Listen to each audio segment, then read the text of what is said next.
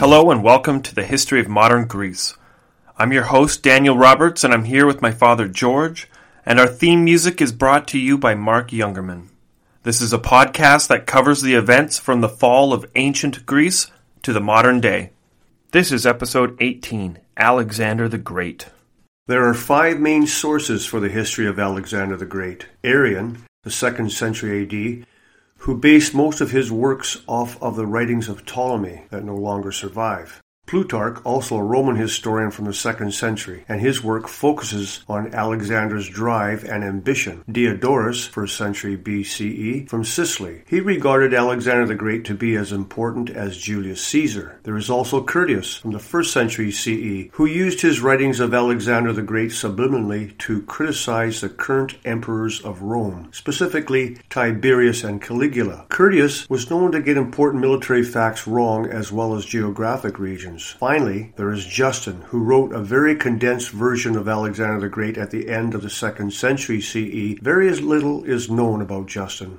As a child, Alexander's father Philip knew that unless he did something different with his son, the Greek polis in the south would view him as nothing more than a barbarian king. However, the vision Philip had for his son and the Hellenic world as a whole meant that he would need to seek outside help in raising his son. Philip hired the great philosopher Aristotle to tutor his son and to shape him into the man that would one day be able to lead the Greeks. Aristotle was given a palace on the coast to teach the young nobility of Macedonia Greek, philosophy, morality, logic, art, medicine, and even history. A lot of Alexander's close friends and later generals attended this class with Aristotle, including Ptolemy. However, Aristotle taught many private lessons to Alexander alone, for it was he who was destined to rule over the entire world, not his friends. Alexander used to complain to his teacher when all of his friends got to go outside, while he was forced to stay in the palace and study. Just a quick fun fact is Alexander was forced to stay in class a lot longer than his friends, and this is because he was supposed to be the ruler of the world. But as he died at a very young age, it turns out all of his friends who got to leave class early were the ones who inherited the empire from Alexander the Great, and maybe it would have been nice if they stuck around a little bit longer and paid a little more attention to Aristotle. A famous quote from Aristotle to Alexander: "Education has bitter roots, but its fruit is as sweet as honey." Aristotle also taught Alexander that courage was the greatest virtue a soldier could have, but not too much courage, or that soldier would step out of rank and charge the enemies on his own, in which case too much courage was a vice. Therefore, a soldier needed to stay in the middle ground, brave but not reckless.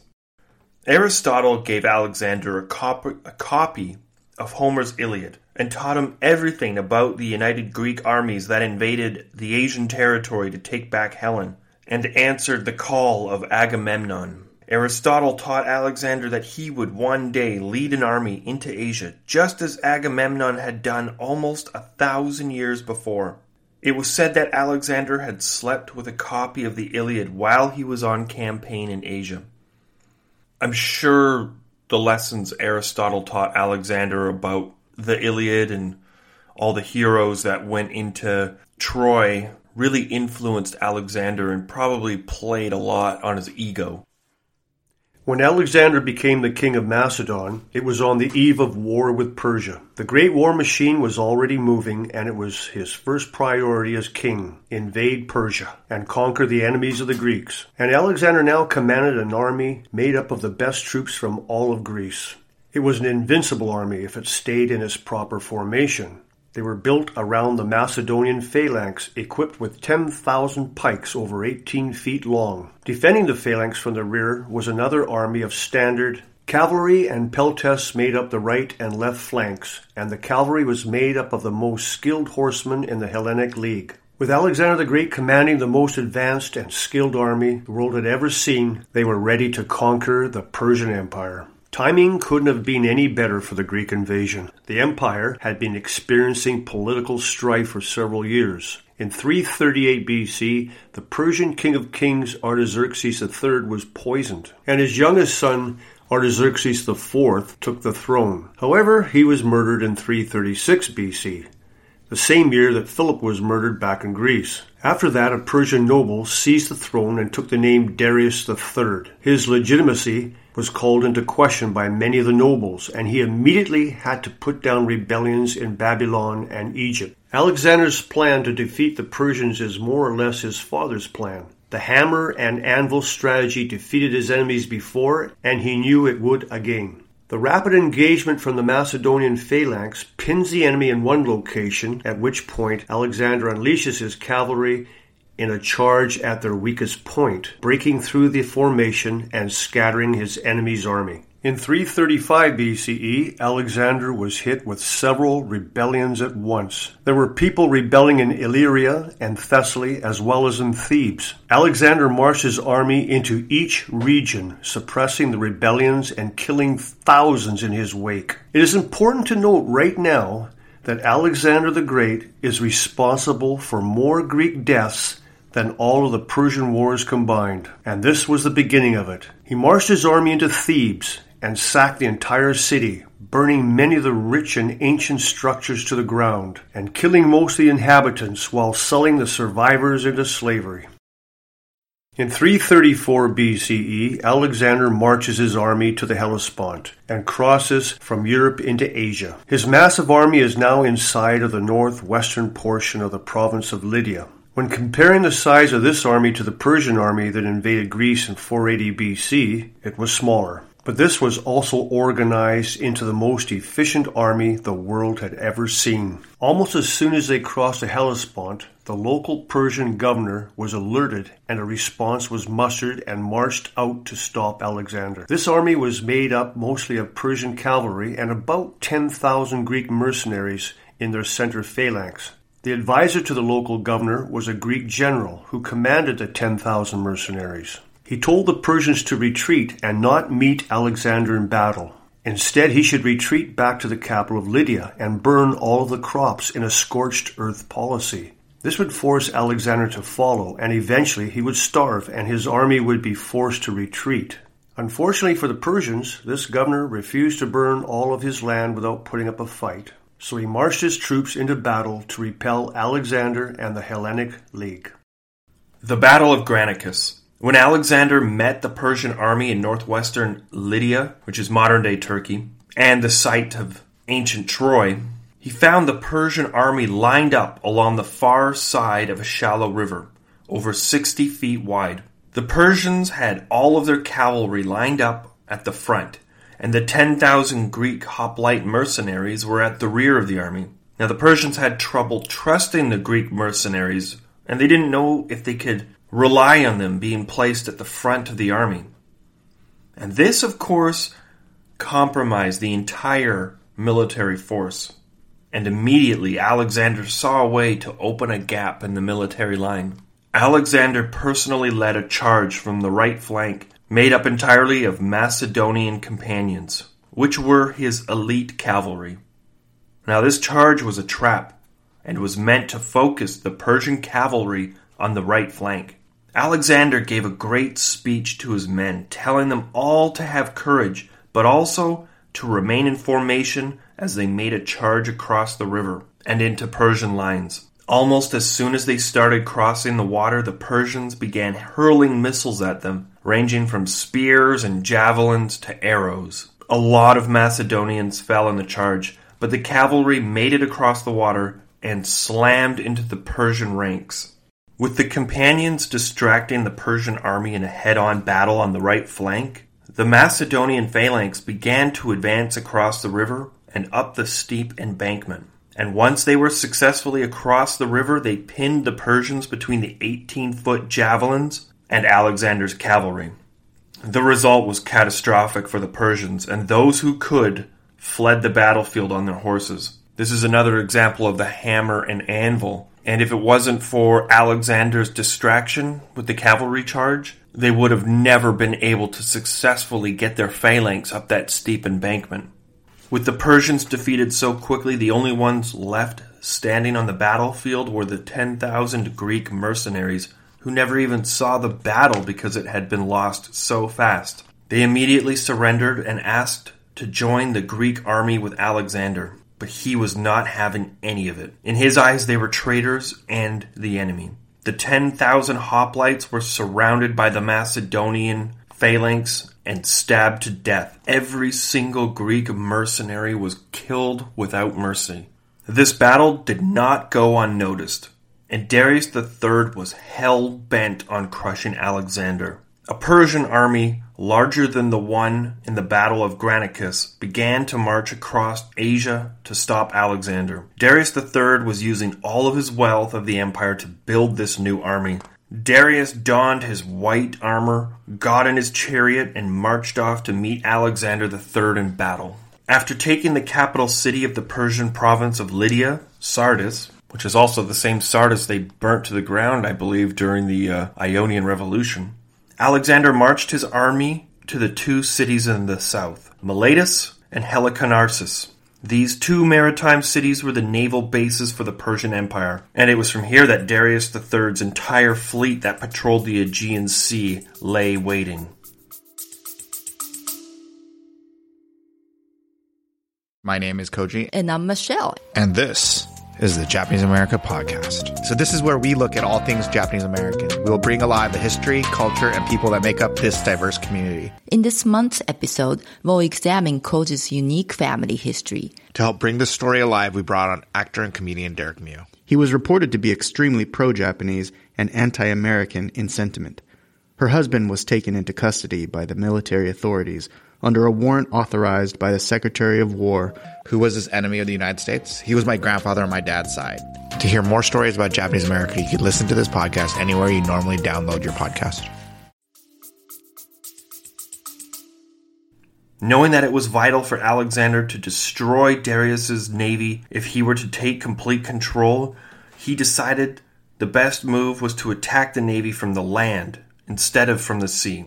And by the end of the winter, Alexander's army had taken both cities. This is a very good example of like a smart tactical move. He knew he had to take out the Persian navy, but he also didn't have a navy of his own. So he just went and attacked the port cities where the navies were docked and destroyed the Persians' entire navy from the land. So that means the Persians can no longer send troops into mainland Greece to distract them and force Alexander to recall his army back out of Anatolia. Now, this is what happened with the Spartan king who was invading Asia Minor only 50 years before, and he would have made it except for the Persians messing up everything on mainland Greece. So now Alexander's basically secured the Aegean Sea behind him, so he can focus entirely on moving forward. Alexander's army was free to march through Lydia, from city to city, carving up the Persian province and bringing it into the Hellenic fold. When he marched into the city of Gordium, he entered the city temple where the famous Gordian knot lay on display. This was a famous knot, so intricate that it is said to be the one who could untangle this knot would be destined to rule over all of Asia. Alexander is said to have pulled out his sword and cut the knot in half. Kind of cheating. In 333 BCE, Alexander led his men through Cilicia and into Syria. They were marching along the narrow flats between the large mountains and the sea, just coming around the corner of the Mediterranean where Anatolia meets Syria. The Greek army was in a very narrow strip of land between the mountains and the sea when the Persian army, led by Darius, came around from the north, trapping them in the narrow plain. Darius outnumbered the Greek army 2-1 and was ready to crush the Greeks once and for all. The Battle of Issus. The Persians line up in formation to face off against the Greek armies, basically forcing them to fight if they want to escape the narrow valley. The Macedonian army was formed up in its usual formation. The Persians had their center filled with Greek mercenaries in usual hoplite fashion, and the cavalry on the right flank, right next to the sea. In the back of the army, Darius was protected by 10,000 of his elite soldiers, the famous Immortals. Darius had the overwhelming numbers to crush Alexander, but he didn't know how lethal the Macedonians really were. Alexander rode in front of his men and gave a speech to encourage his soldiers to fight with bravery. He was really good at giving speeches to boost his soldiers' morale. His strategy was the exact same as that in the Battle of Granicus. advance with a cavalry charge as fast as possible to disarray his enemy, and then crush them with his phalanx. This time, however, Alexander charged so fast it took the Persians completely by surprise. They never expected a charge this fast. Even the Macedonian phalanx was charging across the battlefield. The charge was a little too fast, though, and the Macedonian phalanx started to become unorganized, and their formation had broken down. This was very dangerous, as the pikes were more of a hindrance if the soldier wasn't in perfect formation. The Greek mercenaries fighting for the Persians took advantage of the disorganized Macedonians and started to chop through the phalanx. Slowly the Macedonians were driven back. Alexander was much further ahead on the battlefield, slaughtering the enemy from the top of his horse when he saw that his main army was in trouble, and very quickly would be overrun by the Greek mercenaries. He turned his cavalry around and led a charge at the back of the hoplites, hitting them hard where they were most vulnerable. As the Greek mercenaries started to become unorganized, the Macedonian phalanx had time to reorganize. Once the 18-foot-long pikes were all back in formation, the killing blow could be delivered. The phalanx marched forward, pinning the enemy between the pikes and the cavalry. Darius was in the second row of the 10,000 immortals, watching the battle unfold right before him. That is when Alexander saw the King of Kings and led a personal charge of his companions straight at the immortals. Alexander had no fear and galloped ahead of his cavalry, intent on killing Darius with his own hands. Darius saw this bloodthirsty king charging at him and decided to flee instead. When the Persian infantry saw their King of Kings in his shiny white armor flee from the battlefield, it destroyed the troops' morale. Once word had spread throughout the army that Darius had fled, the Persian army broke up as each soldier tried to save his own life. When the battle was over, thousands of Persian bodies lay on the battlefield. There were so many dead that the Greeks used their bodies to fill a deep ravine so they could cross over it with their horses and carts. Captured alive at this battle were the children and wives of Darius. They were treated well by Alexander. After defeating the Persian army at the Battle of Issus, Alexander marched his army south along the eastern coast of the Mediterranean Sea and along the modern-day coast of Lebanon and Israel, where two very big naval bases for the Persian Empire lay. These were the ancient Phoenician cities of Tyre and Gaza. These Semitic Phoenicians were allies with Persia and could do a lot of damage to the Greeks at home, so it was necessary for Alexander to eliminate them from the equation. When Alexander's army made it to the city of Tyre, they laid down for a long siege. Now, the secret to Tyre's defense was that it was built on a small island just off the coast of Phoenicia. And this was trouble for Alexander because he did not have a navy or any boats with him. And while the island of Tyre was almost a kilometer from the mainland, it was protected by the fleet. So Alexander ordered his men to start carrying earth, rocks, and dirt from the land and to the sea, where man after man dumped these rocks into the water, building a causeway to the small island. 2 large siege towers moved along with the causeway, protecting the workers and firing arrows at the people of Tyre. In 332 BCE, the causeway connected with the mainland, and the Macedonian army marched onto the island of Tyre. They sacked the city. It took a long time to build this causeway, and Alexander knew they were going to have a huge defense plan in place by the time they made a connection. So Alexander secured himself some ships and secretly planned an invasion by sea. It was clear that the army of Tyre was focused on the causeway, and they left a gap open in their defenses. Alexander sent his newly acquired ships and army right through this gap, landed on the island, and attacked the army from behind, and then advanced his phalanx across the causeway, trapping his enemy once again between the hammer and anvil. The inhabitants of Tyre were either cut down in their homes or dragged away and sold into slavery. After taking the city of Tyre, they marched south and burned the Phoenician city of Gaza to the ground. Alexander continued his march through Gaza and into the province of Egypt. In the capital city of Pelusium, the Persian governor surrendered the entire province and its treasury to Alexander the Great. So he's rich now. As Alexander marched south along the Nile River, he made it to the ancient Egyptian city of Memphis, where the Egyptians greeted him as a liberator from the centuries of Persian rule. They crowned him Pharaoh of Egypt. After the great honor of being crowned Pharaoh, he traveled north along the Nile until he reached the coast, where he founded a city and named it after himself, Alexandria. After founding his own city, He traveled deep into the desert where he visited the Egyptian oracle in Libya that named him the son of the king god Amu.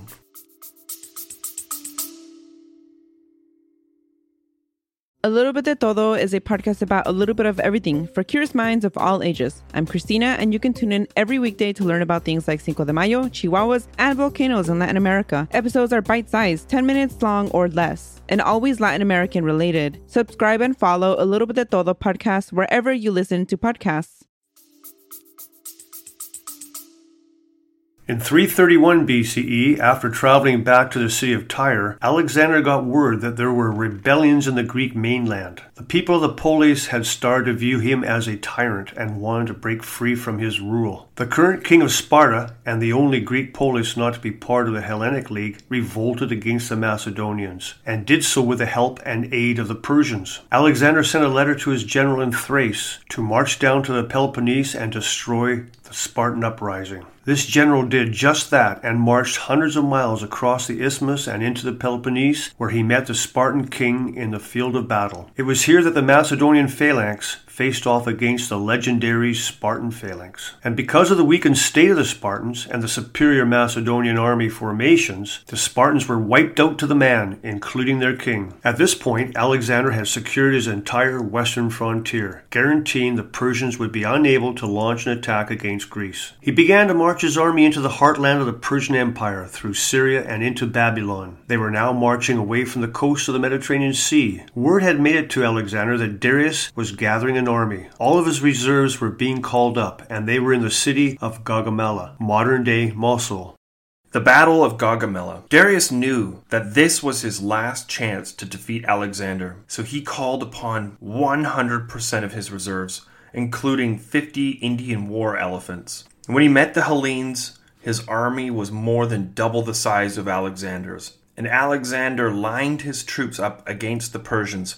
He searched up and down for a possible gap to exploit. His cavalry was on the right flank, and so he started to run his companions out to the right, almost looking like he was trying to ride his cavalry around the Persian flank so he could attack them from the rear. Darius III saw this and ordered his men to ride out and prevent them from getting around him. So in the height of this battle, you have two groups of cavalry that are now racing towards the outer edge of the battlefield, trying to envelop the other. This, however, was Alexander's plan all along, as it weakened the center of the Persian army. When the Macedonian phalanx charged the Persian center, it was already stretched thin. Darius III then ordered his scythe chariots to charge the Macedonian center. Now, a scythe chariot was a chariot with blades fastened to the wheels, as we've seen in the previous episode. So it chopped up the Greeks as it ran past them. However, just like before, the Macedonians had drilled a response for this attack, so the phalanx broke open and the chariots raced right through, allowing most of them to pass without harm. Just like before, the phalanx opened up, allowing most of the chariots to pass through, and then closed up again, pretty much repelling the chariot attack. Now at this point on the battlefield, you have Alexander the Great's army, or cavalry, and the companions running out to the right.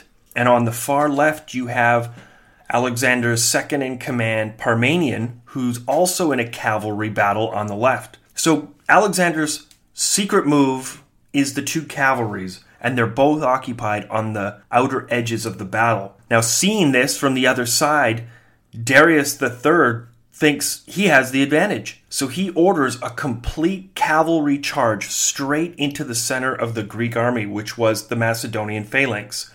And this appeared to be an advantage by Darius. He thought, this is an opening, I'm going to exploit it. But what he didn't realize was by sending all of his cavalry to charge the Macedonian center, which is, by the way, like the phalanx, they're 18 long pikes, they can repel the cavalry charge. Darius just opened up his army. Now Alexander, he's way out to the right and he's got his cavalry and they're fighting, but now he has a straight line right across the battlefield, straight into Darius's army. And the moment he sees the opening, he orders the charge. Now coming from the far right of the battlefield on an angle, it's a complete opening. I don't know if you can picture like a chessboard where suddenly, all the pieces just line up and you got this bishop that can cut straight across the board and behind your opponent's pieces. That's exactly what happened here.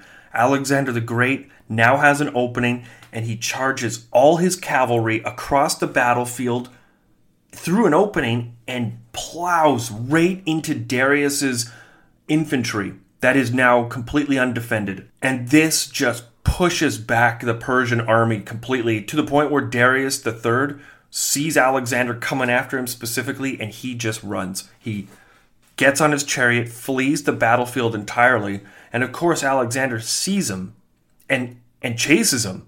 He wants to end the war right now. And his companions are wiping out Darius's army and pushing forward. But while all this is happening, his main army is still in heavy battle against the Persians behind him. So he gives up the chase, turns around, rejoins his army, and comes down and circles the Persian cavalry that has his men bogged down. And then once the Persians saw that their king of kings had fled again, it wasn't long before Alexander the Great's army and all the Greeks destroyed the Persian army. The Battle of Gaugamela was an outstanding victory for the Greeks, and some sources say they only lost several hundred men. The Persians, on the other hand, were almost wiped out with thousands lost. With Darius III officially defeated, the empire was Alexander's for the taking. Now, I've seen reports that say the Persians lost almost 40,000 to 50,000 men, and the Greeks lost up to 7,000, but there's multiple sources, but it was an astounding defeat for the Persians.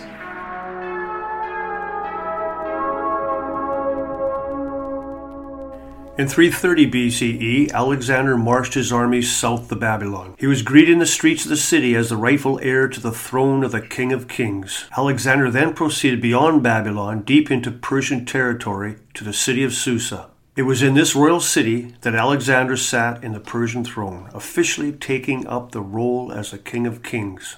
Having physically and ceremonially taken the throne of the Persian Empire, he then headed into the ancestral home of the Persians, Persepolis. It was crossing through these mountains where he encountered a final stand of loyal Persian soldiers. They defended the mountain pass for weeks before the Greeks found a way to surround the Persians and cut them down to the last man. When he took the ceremonial capital of the Persians, his initial plan was to act as a liberator and spare the townsfolk. During a night of celebrating with the local nobles, Alexander and his troops got drunk. Alexander started to get angry and belligerent. He cried out that Persia and its addiction to these indulgences led to an effeminate type of luxury-loving, weakened, moral man that corrupted everything it came into contact with. The Persians came into Greece over 150 years ago and burnt Athens to the ground, and now it was time to pay them back by burning their ceremonial capital. The richest city in the entire world. The city that consumed these indulgences in great quantities must be burned to the ground if they are to save the moral compass of the Greek people. In a drunken stupor, Alexander and his men burned the city to the ground. What started with Alexander shouting and cursing as he gathered curtains and furniture and piled them in the court, lighting the pile on fire, quickly turned into a horrible night where the city's population was hunted down, slaughtered, and raped, all the while the buildings burned to the ground. In one night, they destroyed the greatest city in the world.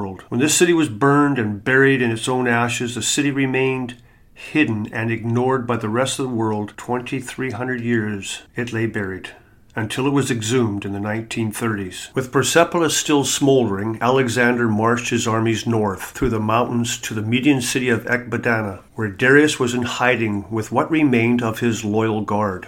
Darius fled before Alexander got to Ecbatana in an effort to raise another army with the soldiers from the northeastern province of Parthia, modern-day Turkmenistan. Unfortunately for Darius, his bodyguard stabbed him to death and then proclaimed himself emperor. Shortly after proclaiming himself king of kings, Bessos fled to the province of Sogdia in modern-day Kazakhstan on the northern frontiers of the Persian Empire. When Alexander came across Darius' his body, he gave orders for his soldiers to bury him in the tomb of his ancestors, giving him an honorable burial. After settling down for a year and appointing governors to each of his new provinces, he focused his attention on the Persian pretender Bessos. As long as there was a Persian nobleman running around the northern provinces claiming to be the king of kings, Alexander could not rest. He sent his armies north to hunt down Bessos. While on campaign, he found the city of Alexandria Ariana in modern-day Afghanistan. He needed to find these cities in order to control the local tribal people. Without a secure fortification, the tribes would conduct hit-and-run guerrilla warfare like raids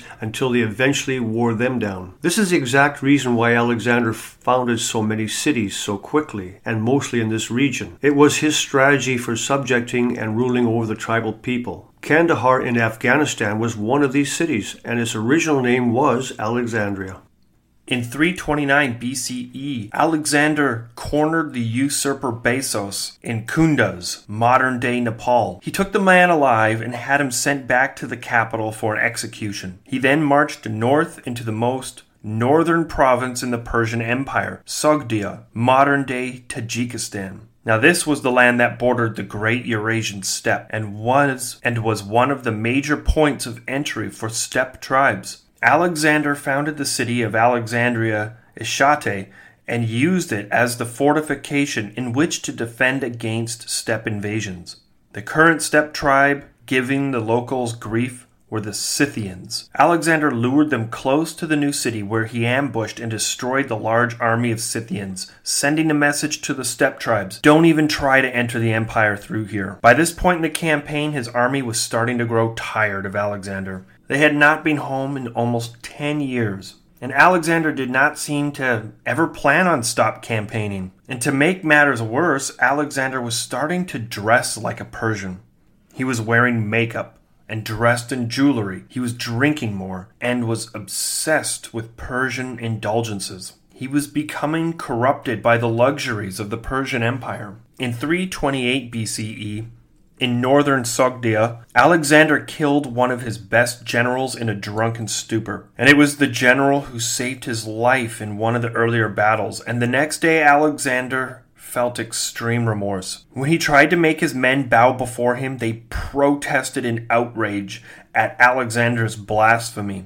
No man could ask another man to bow before them. That was reserved specifically for the gods. So Alexander is definitely starting to cross the line with his soldiers, and he's pushing them further and further, and they're starting to turn against him. In 327 BCE, a plot to assassinate Alexander was uncovered. A young page, son of a nobleman, was implicated in the conspiracy. This young man was tortured for information before he was stoned to death. Alexander's personal historian was also implicated in this plot and arrested. In the same year, he faced many revolts in the province of Bactria, and to resolve these issues, he agreed to marry the daughter of the Bactrian king. This brought momentary stability to his new provinces, allowing him to focus on the last few provinces that had yet to capitulate to his rule. These provinces were to the south in modern-day Pakistan and the Punjabi region. In 326 BCE, Alexander marched his armies through the Hindu Kush mountains, fighting several skirmishes with local warlords. After crossing through the mountains and fighting off several attacks, Alexander took the mountain fortress of Masaga, which was ruled by a queen. Alexander did what any good ruler would do and impregnated her and then let her keep her position of power, guaranteeing his lineage would survive on in this region. The Battle of Hydaspes. Having crossed into the Indus Valley, Alexander now stood upon the legendary river preached to him as a child by Aristotle. He was taught that at the edge of the Persian Empire lies a great river that leads to a great sea. And Alexander suspected that if he followed the river to the sea, he might be able to sail back to Greece. Alexander and his army stood on one side of the river in the warm rain of spring in India, and he watched his enemies guard the other side of the river, knowing very well that soon the monsoon rains would come and the river would become impossible to pass. He had to act fast. Alexander took his army 30 kilometers upriver during a particularly stormy night and there he was able to get a small detachment across the river, but not before a scouting party witnessed them crossing and engaged them. Now this party was killed, but not before a messenger was sent back to warn the Indian king that the army had made it across the river. Alexander sent a chariot with archers across the battle formations to fire as many arrows at the elephants as possible in hopes of stirring them up, before the Macedonian phalanx marched into the line of war elephants. The elephants were devastating to his phalanx, but fortunately Alexander had the pikes lengthened before they engaged the elephants. It was very difficult to handle these pikes against the elephants, and the elephants killed a lot of Greeks in the center. But these extra long spears really did manage to keep the elephants from completely plowing through their lines, even though a few elephants did make it through. The Indian king saw that his left flank was failing against the Greek companions and sent his chariots behind the lines to reinforce his left flank. However, Alexander managed to swing his left flank around the entire Indian battle formation and completely encircled the enemy and attacked the Indian chariots from the front and the back, destroying them in battle. Now this maneuver also managed to spook many of the elephants in the center, and they started to retreat right over their own soldiers, wreaking havoc over the Indian battle lines. These war elephants were completely spooked, and as they ran away, they were just trampling people. Now the Indians that managed to break free and retreat behind their camp thought they were leaving the battlefield, but they were actually intercepted by the rest of the Greek army that used the battle as a distraction to cross the main river. After cutting down the fleeing Indian soldiers, the Greek cavalry charged right into the rear formation of the main Indian army. Now this was the single most costly battle for Alexander the Great. The Indian war elephants shredded most of the Greeks, preventing their phalanx from defending against the beasts. However, Alexander managed to barely pull out a victory, defeating the enemy and securing the Punjab region into his new empire. Alexander was so impressed at how the king of the Indian army fought bravely on the back of his elephant and refused to surrender until he was forcibly captured, that he appointed him to be the general of the Punjab province of Alexander's new empire. So he treated him a lot better than he treated his own people in the first battle that he captured. Now Alexander wanted to keep conquering, but as he approached the next river to cross into India, his army mutinied. They refused to go any further. Rumors spread throughout the army that giant armies waited for them inside of India. His men refused to continue marching any further. Angry at his soldiers' refusal to continue moving forward, he decided to follow the Indus River south, towards the great Indian Ocean. And while he traveled south along the river, he ran into another kingdom, and it is here that he was stabbed in the chest with a pike, nearly killing him on the battlefield. When they reached the mouth of the Indus River on the coast of the Indian Ocean, most of Alexander's troops boarded the ships and sailed along the coast back to Persia, while Alexander himself decided to lead the rest of his party straight across the southern deserts of Persia. And this trek was so harsh because of the lack of supplies and the dry deserts that a good portion of his army died of thirst while they were crossing the desert. Well, that's it for today. Join us next time on the history of modern Greece. See you next time. Stay safe and stay awesome.